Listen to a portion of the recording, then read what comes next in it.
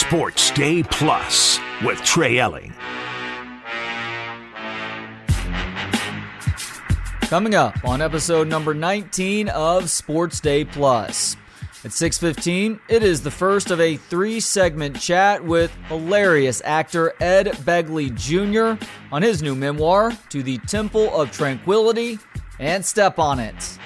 And in mere seconds, Quinn Ewers will return for the Longhorns this Saturday in Fort Worth. I am your host, Trey Elling. You can give me a follow on Twitter at Courtesy Wave, and do the same for ESPN Austin at 1027 ESPN. Well, the big question for Longhorn fans this week was, will Quinn Ewers return to this Texas offense this weekend against TCU, maybe next weekend against Iowa State, but at the very latest by the Texas Tech game that last Friday of the regular season? And we now have our answer, courtesy of Steve Sarkisian and his Thursday Zoom video media session with reporters who cover this Longhorn football team. And earlier today, Steve Sarkisian did confirm that Quinn Ewers will, in fact, be the Longhorns' starting quarterback against TCU this Saturday evening in Fort Worth, a game that kicks off at 6:30 local time. And this question became an imperative one for Longhorn fans, probably, if we're thinking realistically about it, in the second half of the Kansas State game, as Malik Murphy, who had gotten off to a torrid start, cooled off mightily as Kansas State made some adjustments, and Malik Murphy was required to go through his progressions a little bit more versus those first 15 to 20 scripted plays of the game. And while it was a bit of a mixed bag, there was a lot of bad to go in with the good in ways that helped Kansas State to fight their way back into the game, force overtime, and really have a chance to win in overtime, if not for a valiant effort by this Longhorns defense. And while Texas does have a fairly easy schedule to end the regular season at TCU, at Iowa State, road games, yes, but road games against competition that isn't exactly gangbusters, especially on offense, and then finishing the year off with a home game against a Texas Tech team that has proven that the Big 12 runs through Lubbock with reckless abandon. Yes, the Big 12 title doesn't run through Lubbock, but anybody who visits Texas Tech, that's not fair. Texas Tech is back to 500 in conference play, but they have had a very disappointing season in Lubbock.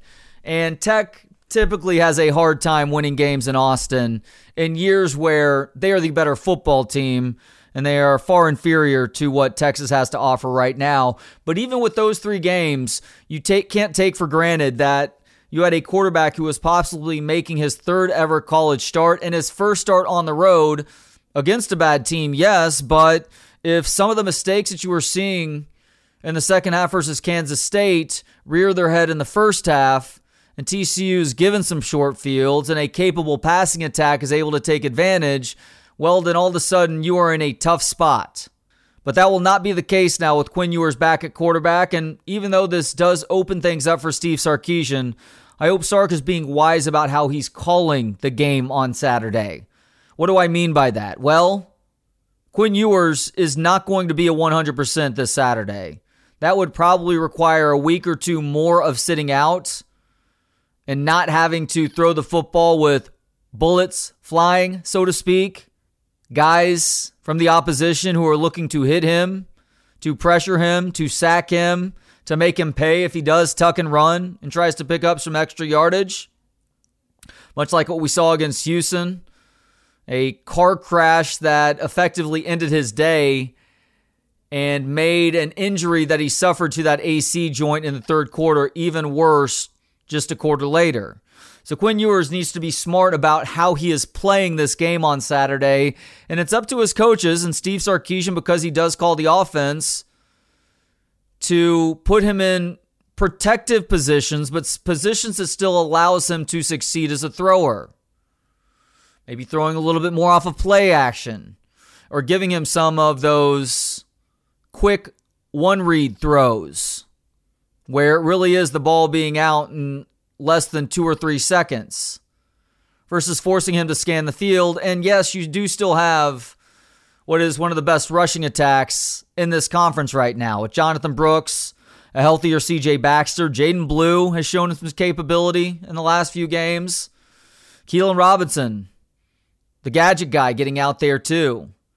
And having Quinn Ewers as a part of this offense, I think, ensures that Texas will not be tripped up by the Horned Frogs this weekend. And this is a pretty consensus opinion right now, not just among Longhorn fans, but how about the kind folks in Vegas who set these lines? And, well, these lines do move based on the action being placed one way or the other. Literally within an hour of Steve Sarkisian making the announcement, the line in Texas TCU went from Texas favored by 10 to Texas favored by 12.5. So Quinn Ewers being in there, according to the odds makers and how people are placing money on this game, is making a field goal difference right now. I do wonder if this game ends up playing a little bit closer than the 12.5, just because Quinn does have some rust to knock off, and I don't think they're going to ask him to do too much throwing the football. You don't want him to have to sit back there too often, especially if you have this game in hand. Maybe that means giving C.J. Baxter a couple of extra carries, because remember, Jonathan Brooks is a little bit banged up right now too. I believe he has a shoulder issue. Giving C.J. Baxter or some of the other running backs a little bit more work, or operating more with that quick passing attack. Taking a deep shot here or there, but again, trying to avoid putting Quinn Ewers in harm's way. There's a chance he can get close to 100% this season, even if he's playing the game. But the big caveat there is that he's not taking big shots. And oh, by the way, Quinn Ewers, and I'm sure your coaches and teammates alike are making sure to drill this into your brain. I know at times you show a sort of toughness in picking up that extra yard or two and trying to get the first down. Not worth it on Saturday, bro. Let's go ahead and slide a yard short. If it's third down, guess what? Steve Sarkisian may very well go for it on fourth down. If it's fourth down, well, then you live or stay healthy to see another drive. How about think of it like that? Ultimately, the combination of this Texas offense with Quinn Ewers back there, this Texas defense, while they are susceptible to a team that can throw the football, the front line has really stepped up their play over the last few weeks to make that less of an issue, to go along with better communication between the front and the back end and amongst back end guys. You may see Jalen Catalon back out there. I think the best safety combination with Jalen Catalon healthy for however long that ends up being. He's probably going to get hurt at some point in this game. That's just the unfortunate nature of things for him in 2023. But a Catalon, Derek Williams safety combo looks really nice. Next to Jahdae Barron at nickel. Ryan Watts, maybe a little bit underwhelming at quarterback this year, but he is still one of your best corners. Muhammad back there, the true freshman. Terrence Brooks has had an up and down season, but he obviously can give you some reps at cornerback. Gavin Holmes, the Wake Forest transfers, provided some nice things this year too. But this Texas defense will once again prove itself as the biggest reason why you should believe in this football team the rest of the way. Why they have a great chance of making it to and winning their very last Big 12 championship and may find their way into the college football playoff. And matchup dependent, Texas is going to be close, if not favored in that game too. And so it'll be an exciting month or so for Longhorn fans. That is the hope. And I think that excitement just got a little bit more palpable with Quinn Ewers deciding that he's coming back this weekend. All right, coming up, it is the first of a 3-segment conversation with the hilarious actor Ed Begley Jr. on his new memoir. It's Sports Day Plus with Trey Elling. It's Sports Day Plus with Trey Elling. Ed Begley Jr. is an actor and environmental activist who has appeared in countless TV shows and movies over the years, from his Emmy-nominated performance in St. Elsewhere to This Is Spinal Tap, numerous Christopher Guest films, Arrested Development, Better Call Saul, and much more. And he's just released his memoir to recount it all. It's titled To the Temple of Tranquility and Step on It. It's available now wherever books are sold. Ed, thank you so much for the time. How you doing today?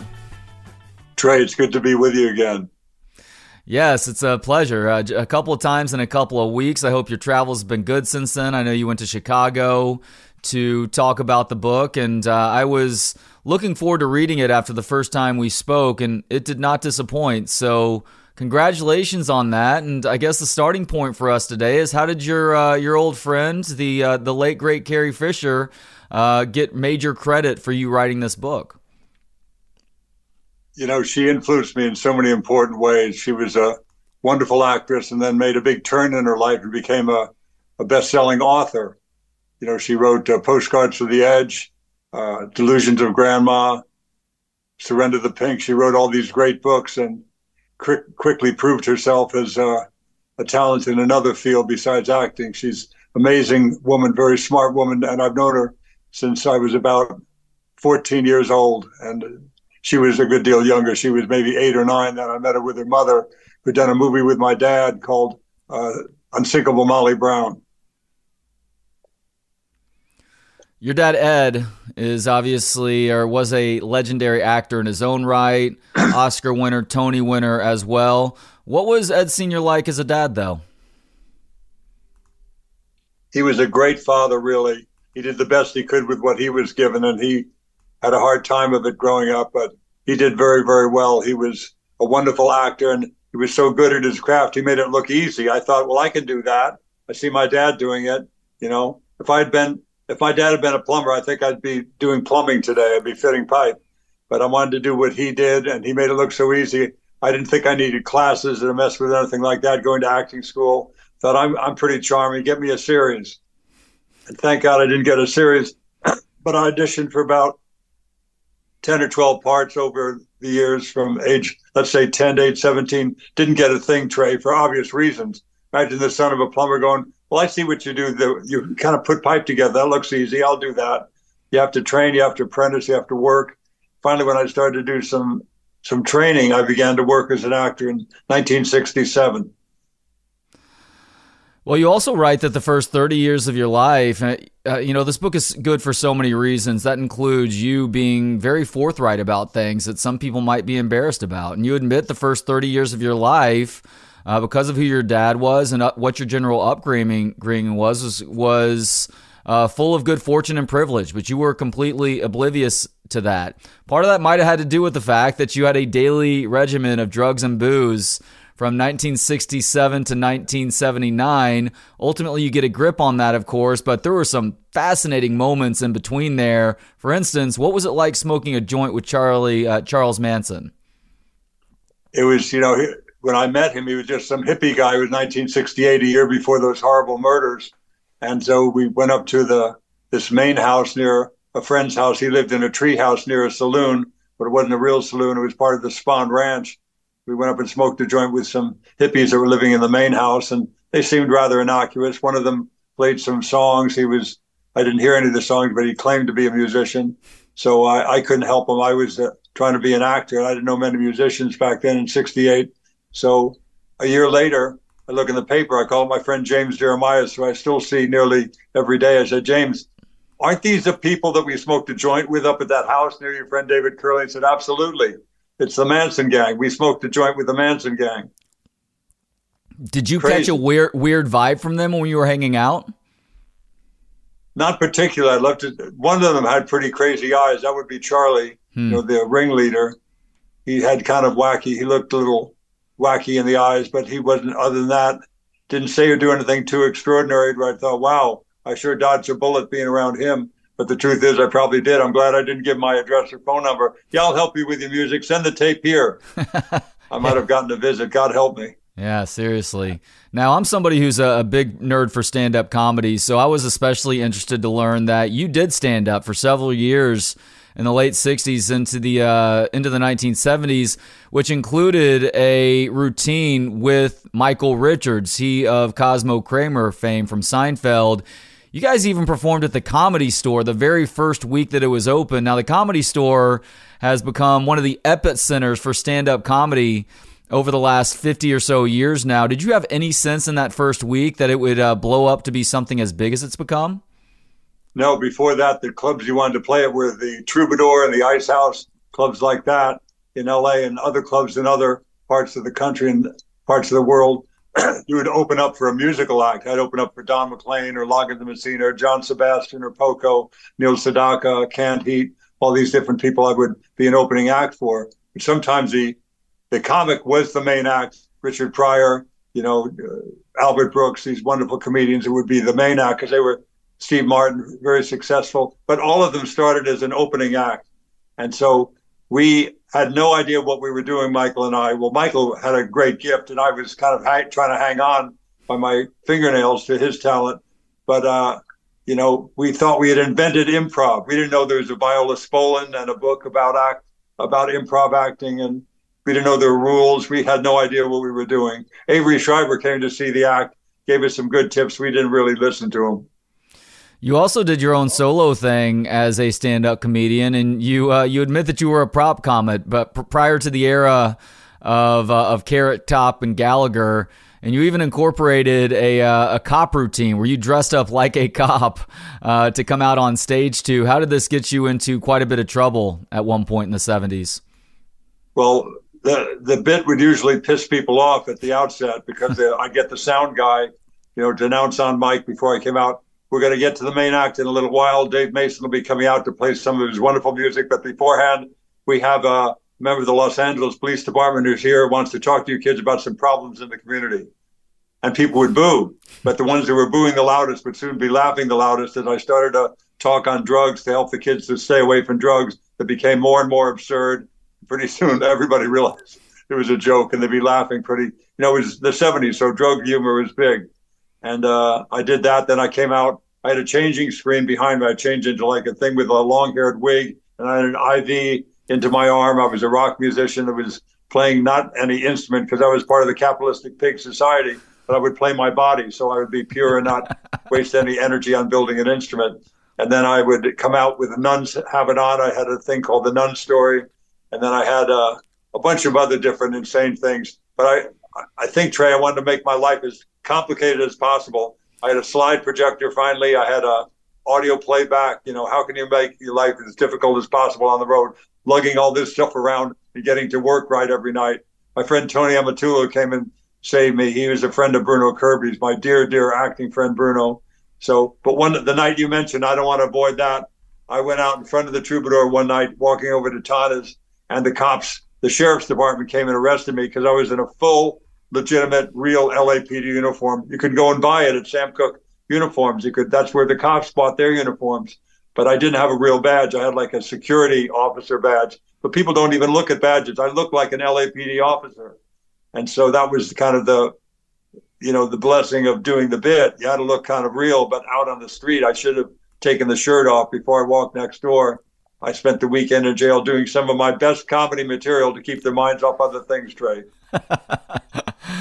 We won't go any further there. People just need to buy the book to hear about that. You going from the drunk tank to actual jail and having to figure your way there. Now, did you stop doing stand-up because the acting career really started to take off in the mid-1970s?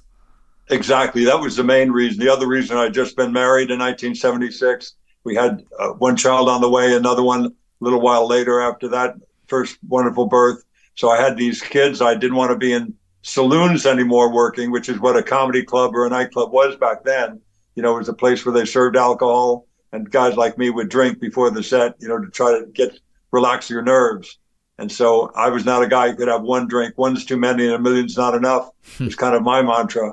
And so I stopped doing comedy because the acting picked up. And then, it just, life became a lot easier with somebody 5 minutes, Mr. Begley. And they had the sound handled. They had all the lighting handled. I didn't have to worry about anything, where I put my little lavalier mic or other stuff that I was doing to do my act. No slide projections I had to manage, no audio playback. So it's a much easier life as an actor. I decided to make things simpler. That's probably a good idea. One of the roles that really put you on the map as an actor, Ed, was your performance in Mary Hartman. As a matter of fact, at some point you get invited to a dinner party at John Lennon and Yoko Ono's place, and while you're trying not to freak out because it's John Lennon after all, they end up realizing that they recognize you from that show, and they start nerding out to you and just how good of a job you were on that TV series. That had to have been a pretty surreal moment for you. The whole thing was surreal because Harry Nilsson sucker punched me. He said, "You want to have dinner with Una and I?" His wife Una. "We're going to have dinner with some friends," is all he said. Friends. So then we get in a car. We head over to the Dakota. Wait a minute. I know some friends of his that live in Dakota. Can't be that. He would have prepared me for that. Who opens the door with John Lennon and Yoko right behind him? "Hello, come on in. Welcome." "Well, wait a minute.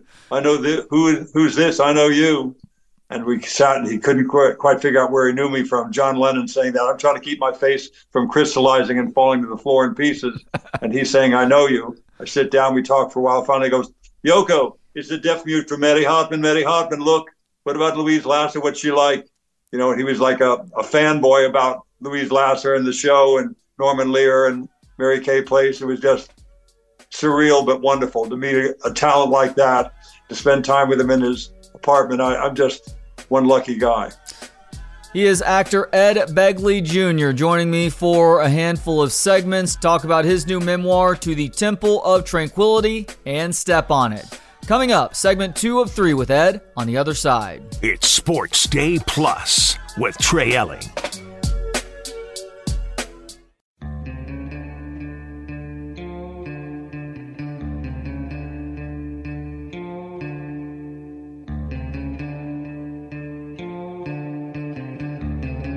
It's Sports Day Plus with Trey Elling.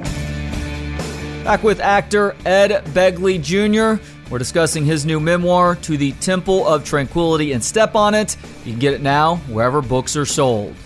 You had a couple of big-time movies come out in 1978. One, which is maybe a little bit more self-serving considering your comedic background, is the movie Blue Collar, that had Richard Pryor in it. Now, obviously, by this point, Richard Pryor had established himself as one of, if not the best stand-ups of that time. Were you able to form any sort of connection with Richard during your time on the set together on Blue Collar? I was very careful. With Richard not to push too hard because he wanted to just keep to himself and concentrate on the character. But there came an opportunity one night. We all played poker. All the guys on the show got together and had a card game. And at some point, I couldn't help myself. I was right next to him. I said, "Richard, I just want to let you know, those 2 albums changed my life. Your brilliant comedy albums. Thank you. Thank you." He said, "What albums are those?" Uh-oh. Now I got to say the title of the album with that word in it. So without a beat, thank God I did it very quickly. I said, "Well, That Black Man's Crazy and Bicentennial Black Man are great albums." And he laughed his ass off. He was trying to get me to be flustered, and I went right for it. I just segued to another word, and he appreciated it. He knew, he liked that I knew that I didn't have the right to use that word, and we were friends forever after that moment. Now, the other movie that came out in 1978 that you were a part of just has a mind-blowing cast. I'm referring to Going South, whose cast included your friend John Belushi, Christopher Lloyd, Danny DeVito, a young Mary Steenburgen, and it was starring and directed by Jack Nicholson. How Jack actually helped you to become a better actor during filming? He did, just by watching his work when I was 15 and 16 years old in those Roger Corman movies. I just thought, who is this guy? He's doing something wonderful and different and dangerous. He's just great. But then on that movie, it was Mary Steenburgen's first movie, and she was wonderful in it. But I had learned to be relaxed in front of the camera after a few years of working. I had been on this show called Room 222 a few times, and finally gotten to the point where I wouldn't like Frida. "Oh, the camera's dialing round here. The camera. What do I do now? The lens is close to my head. What do I do? What do I do?" I got very relaxed around the camera, and unfortunately spent the next decade or more being relaxed around the camera, which is not very interesting to watch, Trey, being relaxed around the camera. So I did the first take on this movie Going South with Jack Nicholson playing this character named Whitey, who's like the bank manager or something. He works at the bank, and he holds me up at gunpoint to take Mary Steenburgen's money out of the bank and put it into a wagon, and he's about to drive away. And I said, I wouldn't have figured you doing this to Julia, her character's name. And after the first take, Jack says, that all you're going to give me, Beggs? I thought, oh no, I've just disappointed Jack Nicholson because I've idolized him for years. Now I'm working with him. The reason I got the part, he was doing me a favor to give me this very small, like 6-line part, 5-line part, whatever the hell I had. And I couldn't even do one of the lines properly. And I was just freaked out. He was not being unkind, but he was trying to get me to do something. And I took that energy, if you will, that adrenaline where I was scared to death, and turned it into something else, into another form of energy. And I finally had some light behind my eyes. And I thought of all the wonderful work he had done as an actor with a chicken salad sandwich scene and 5 Easy Pieces, many other things. And so I turned it on and finally was able to find the switch to turn it on because of Jack. And I've had pretty good luck working ever since. He changed my life. Did you ever talk with him about that afterwards? How that was a really epiphanous moment for you as an actor that he helped to inspire? I have. I've mentioned it to him probably more than once. He just tells me to shut up. So as we previously talked about, you wrote that for the first 30 years of your life, you were completely oblivious to your good fortune and privilege. And that 30 years comes to an end at the end of the 1970s. So what clued you into this, and how did that change your perspective going forward? It was so funny. When I first went to Screen Actors Guild to register as an actor in 1967, I actually wanted to change my name, Trey, to like James Begley or to something else. And they said, well, do you have a legal driver's license for that? I said, no, it says Ed Begley Jr. So you can't be Ed Begley, of course. We already have an Ed Begley on the rolls, but you could be Ed Begley Jr. I went, oh, okay. I reluctantly said yes to that name, thinking, I don't want to be my father's son all the time. I want to be my own person and what have you. And don't compare me to him. I'm a different person. I look different. I act different. Everything's different. Don't do that. Forgetting the incredible bonus it was being Ed Begley's son. Huge. I won the lottery, Trey. I didn't even buy a ticket. Number one, they're going to remember my name. I don't care if you're Ed Begley, Rob Reiner, Liza Minnelli. They're going to, number one, remember your name. Number two, they're going to be kind of rooting for you. They're comfortable around you, this new guy coming into the room for an interview, because I worked with your dad on the Philco Playhouse. We did Fibber McGee and Molly, too. We did Richard Diamond, Private Detective on radio. I love the old man. Good luck, Eddie. Top of page 8. Go for it. And that's the way it was. People were A, rooting for me, and B, able to remember my name. So when you're trying to get a job interview, there's nothing better than having those two factors taken care of. I got a lot of work, I think, as a young actor starting out because I was his son. And I finally, fortunately, started to learn what I was doing. But yeah, I'm definitely an early Nepo baby before there was even that term. Now, nobody should be surprised to learn that you credit St. Elsewhere, your role in St. Elsewhere, as the job that really changed your life. Numerous Primetime Emmy nominations, a Golden Globe nomination as well. But how did it help you to further grow as an actor? I had the good fortune when I got the role on St. Elsewhere to know some doctors fairly well, and I had been on fishing trips with them and what have you. So I spent even more time with them and concluded that they never acted like the doctors on TV I saw in the past. Ben Casey or Dr. Kildare, those people, they're very serious about the thing. We're going to cut into the heart now. Everybody focus, because give this speech that you've never heard once in an operating room or emergency room. The other thing was just the good fortune of being the lucky guy that I am, because I went into St. Elsewhere, Trey, not to audition for the part that I did for 6 years. I auditioned for the part of Dr. Peter White, because that part was a regular on every episode. I didn't get that part. They gave it to this guy, Terrence Knox. Okay, woe is me. I got another bit of bad luck. They threw me a bone, Trey, and gave me this 1 or 2 line part called Dr. Victor Ehrlich. But something clicked with the writing, something clicked with Bill Daniels, and they started to write for my character.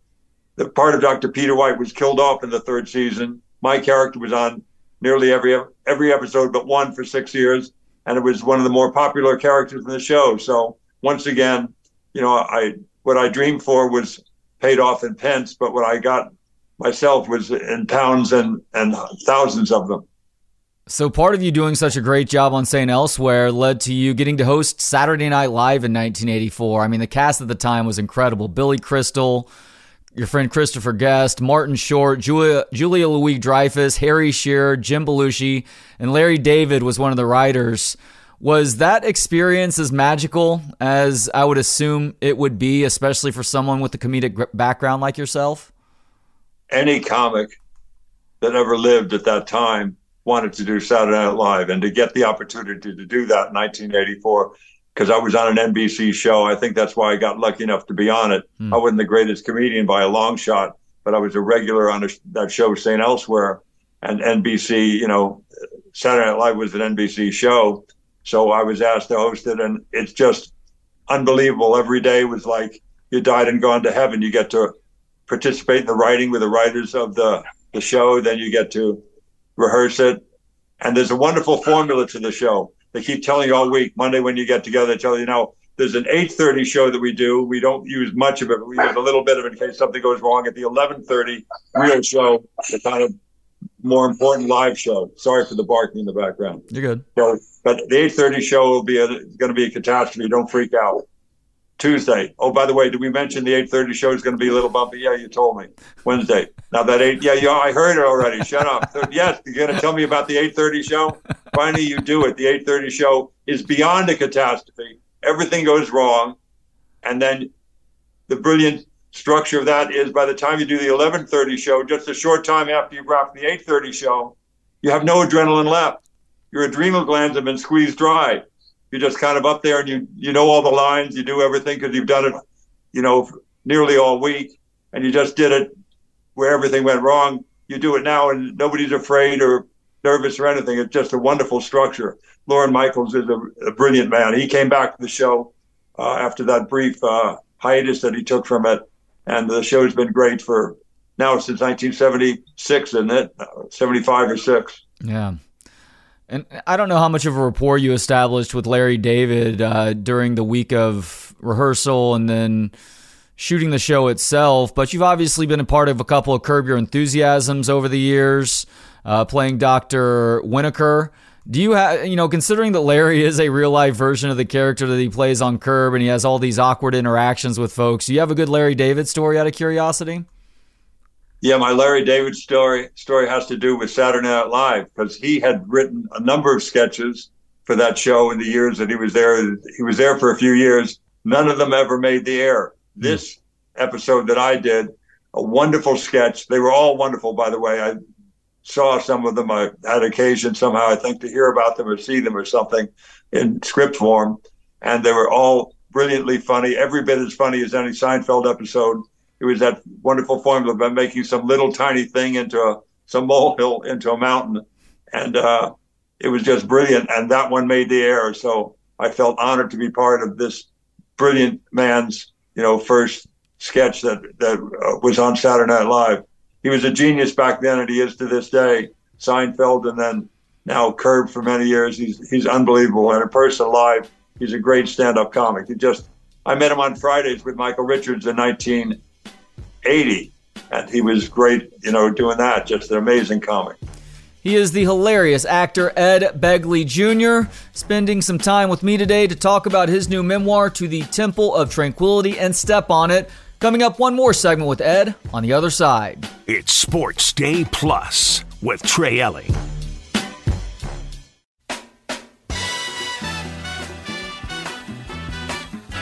It's Sports Day Plus with Trey Elling.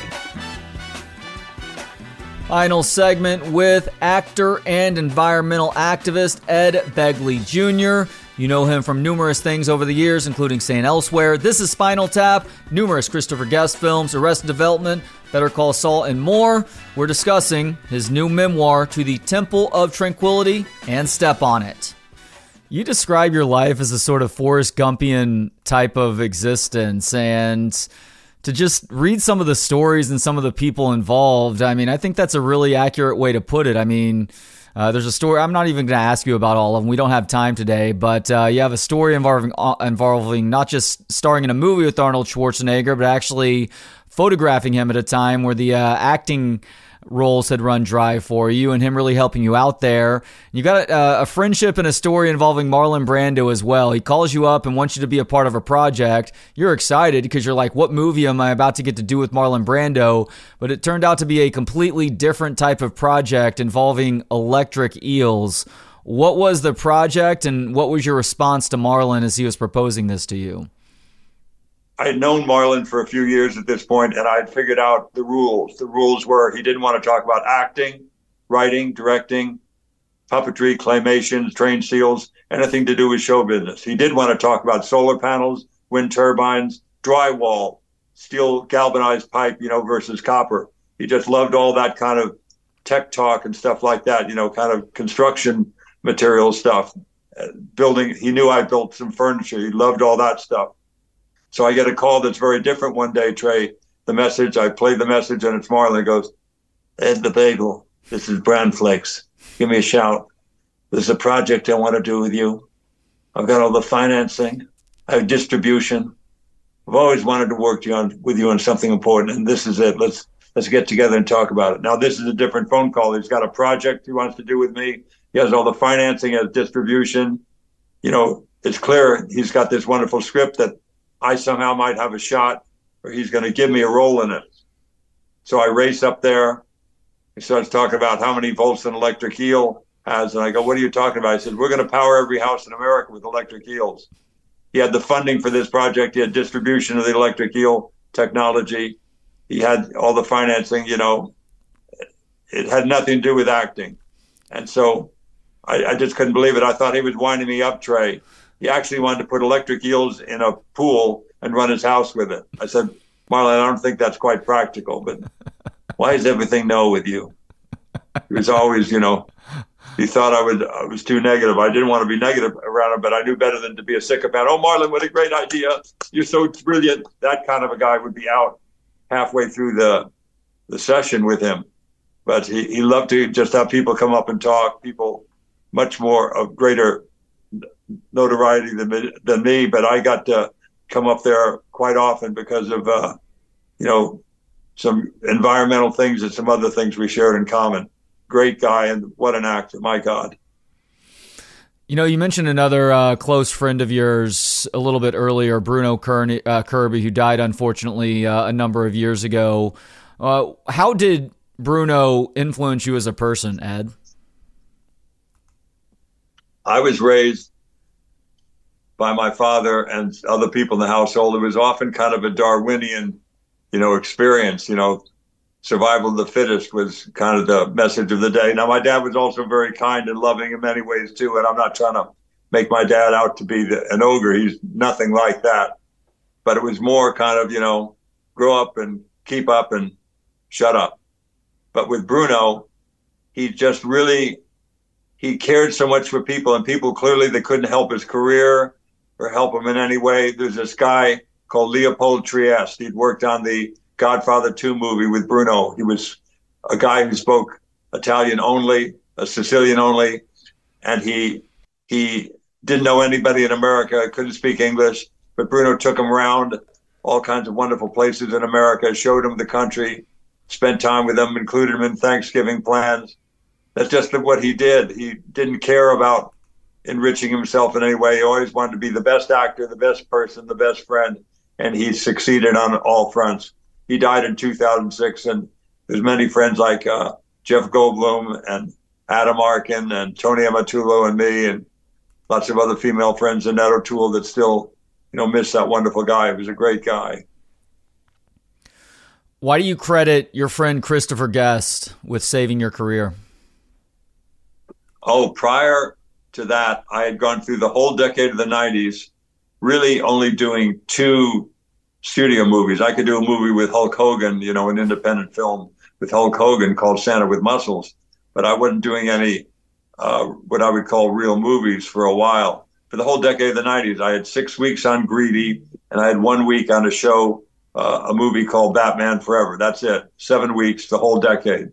not because I was blackballed. My name wasn't on a list in a drawer somewhere, but I just gave people the creeps, because I was known as the environmental guy. And more importantly, I had also been in 3 movies, which I was one of the co-stars of, and they all 3 tanked.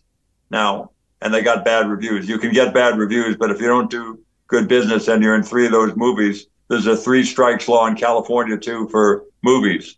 And so I was, out in the back lot there for a while. I was, in movie jail for a few years. And Chris Guest said, "You want to be in Best in Show? You play the desk clerk." I went, "Absolutely."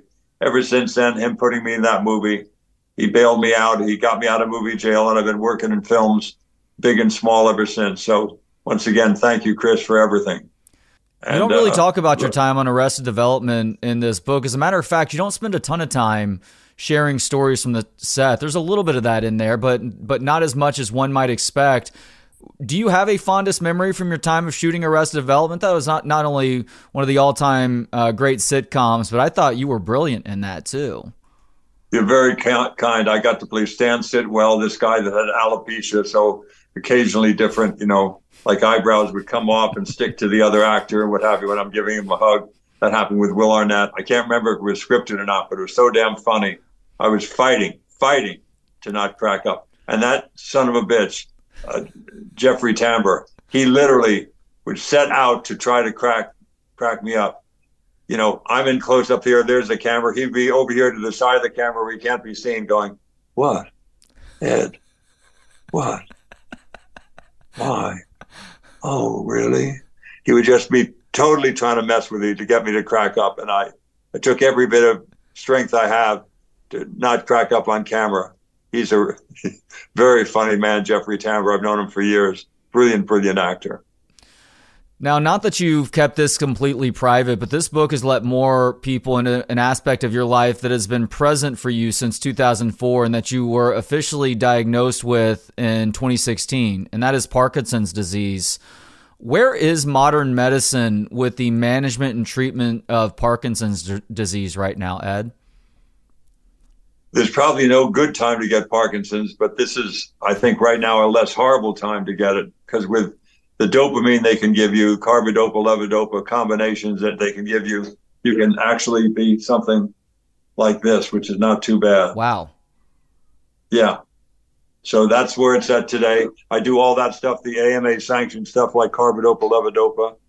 And then for extra credit, my wonderful wife found some things that are also more holistic things that do not contradict, but work well with this AMA sanctioned neurologist given carbidopa, levodopa. And that is hyperbaric chambers helped me a lot to get some real oxygen infused time in a hyperbaric chamber. Something called NAD has helped me. Yeah. Something called glutathione, stem cells, the Stem Cell of America, all these things. Now, I'm not a doctor. I'm not prescribing what people should do. See a licensed doctor, and all this stuff also quantifiably, though, has made me feel better. All the other stuff, too. So urge people to do what they think is right. And, there's a lot to be discovered out there. And I've been very fortunate. I've had it since 2004, very clearly, and to have it this many years and still be doing this well, I'm doing something right. Cool. Well, best of luck with that, Ed. And last question now. This is something you address earlier in the book, but I think it's a good way for us to end here. Why does the phrase, "this is it," which you borrowed from an Alan Watts essay, resonate with you so much? Because prior to reading that wonderful book titled "This Is It" and really grasping its meaning, I was always like my dad, running around all the time, racing here, racing there. And I hope he had some moments of serenity in his life. I seem to remember he had a few, but I wanted a little more than that. So I realized that just the title of the book in the window at the bookstore, I grasped its meaning and got it even more by reading the book, of course. This is it. This moment with you and I, Trey, right here, right now, this one is really all there is. We can remember yesterday, we must, to grow as a person and plan for tomorrow. We must do that too. But to really, as much as you can, live in this moment right now, right down through the center of it, as we sit here together talking, and realize that this moment is actually sublime. We don't have to get enlightened. We're already enlightened by just accepting that fact. And it's kind of wonderful. It's a wonderful book. It'll give you some great details about it. The book, This Is It. But any of Alan Watts' brilliant work, I think, is quite helpful for people. And there's many other people who are very good who have, a path similar to that they've taken that can be of help. But I really believe that's true. This is it. This moment right now. Here it comes again. This is all we get. Enjoy it. He is Ed Begley Jr. The new book, it's his memoir. It's, I can almost guarantee, going to end up on my year-end best books list. It is titled To the Temple of Tranquility, and Step on It. You get it now wherever books are sold. Ed, thank you so much for the time once again, and congratulations on this book. Thank you so much for all your kind words, Trey. You're a very nice man. It's good to see you again. Thank you so much for hanging out today. Do appreciate it. We'll be back tomorrow at 6. That includes a 2-segment conversation with one of the best sports handicappers around, Sammy P, helping me break down the weekend in college and pro football. In the meantime, have yourselves a great rest of the evening, and hook 'em. It's Sports Day Plus with Trey Elling.